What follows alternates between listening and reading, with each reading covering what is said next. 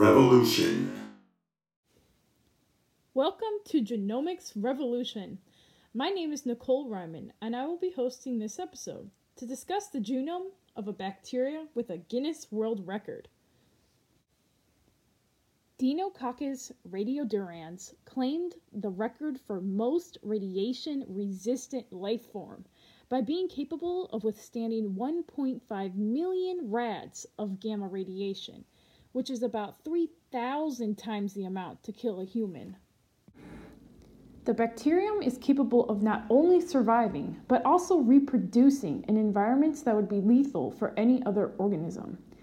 Deinococcus radiodurans R1 was the first strain of Dinobacteria to be discovered by Arthur W. Anderson in 1956, after observing red bacterium in spoiled canned meat after being exposed to radiation.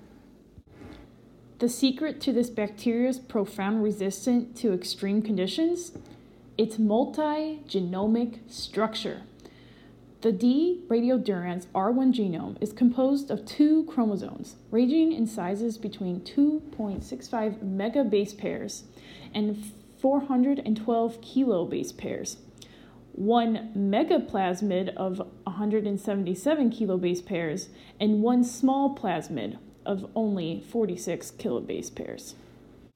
Overall, the genome encodes about 3,195 predicted genes. The bacterium carries between 4 and 10 copies of its genome, rather than the usual single copy.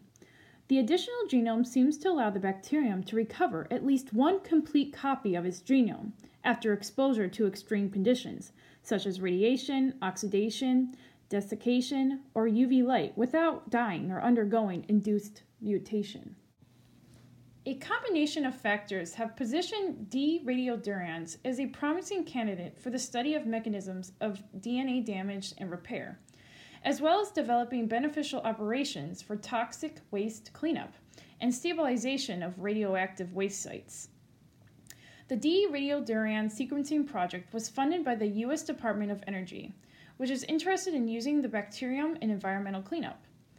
DOE is responsible for multiple radioactive waste sites around the country, some of which are contaminated with heavy metals and toxic chemicals. Researchers have produced new strands of the bacterium to detoxify toxic waste sites, which contain radioactive material. Within the United States, radioactive wastes have contaminated millions of cubic yards of soil and trillions of gallons of groundwater. Researchers have engineered multiple strains of D. radiodurans to convert heavy metals, organic, and inorganic chemicals found in radioactive waste sites into a much less toxic form. These genetically engineered strains may not be able to completely dispose of the radiation, but they may accelerate the cleanup process and save money. Meanwhile, scientists are also pursuing more out-of-this-world opportunities of D. radiodurans. Outer space. The organism could be used in simulations to help scientists predict where to search for life on Mars and other planets. In addition, researchers suggest further potential uses of radiodurans in space. The bacterium could pose a use for space travel sewage treatment processes or in environmental engineering to make the surface more suitable for human colonization. Supposedly, there is no environment on Earth that exposes life to more than a fraction of the amount of radiation this bacterium can withstand. Since this bacterium is often isolated from extreme environments where severe conditions of temperature, pH, salts, or toxic compounds are present, genome analyzation offers the opportunity to understand how cells are able to exist and restore damaged chromosomal DNA in harsh conditions. Clearly, this bacterium's remarkable capabilities of cleaning up toxic waste, exploring extreme environments, and engineering new processes should be continually studied for society's benefit. Understanding the substantial endurance of D. radiodurans of extreme physical, chemical, and biological conditions opens up a field of indefinite possibilities. Maybe anything is possible after all. Thanks for listening.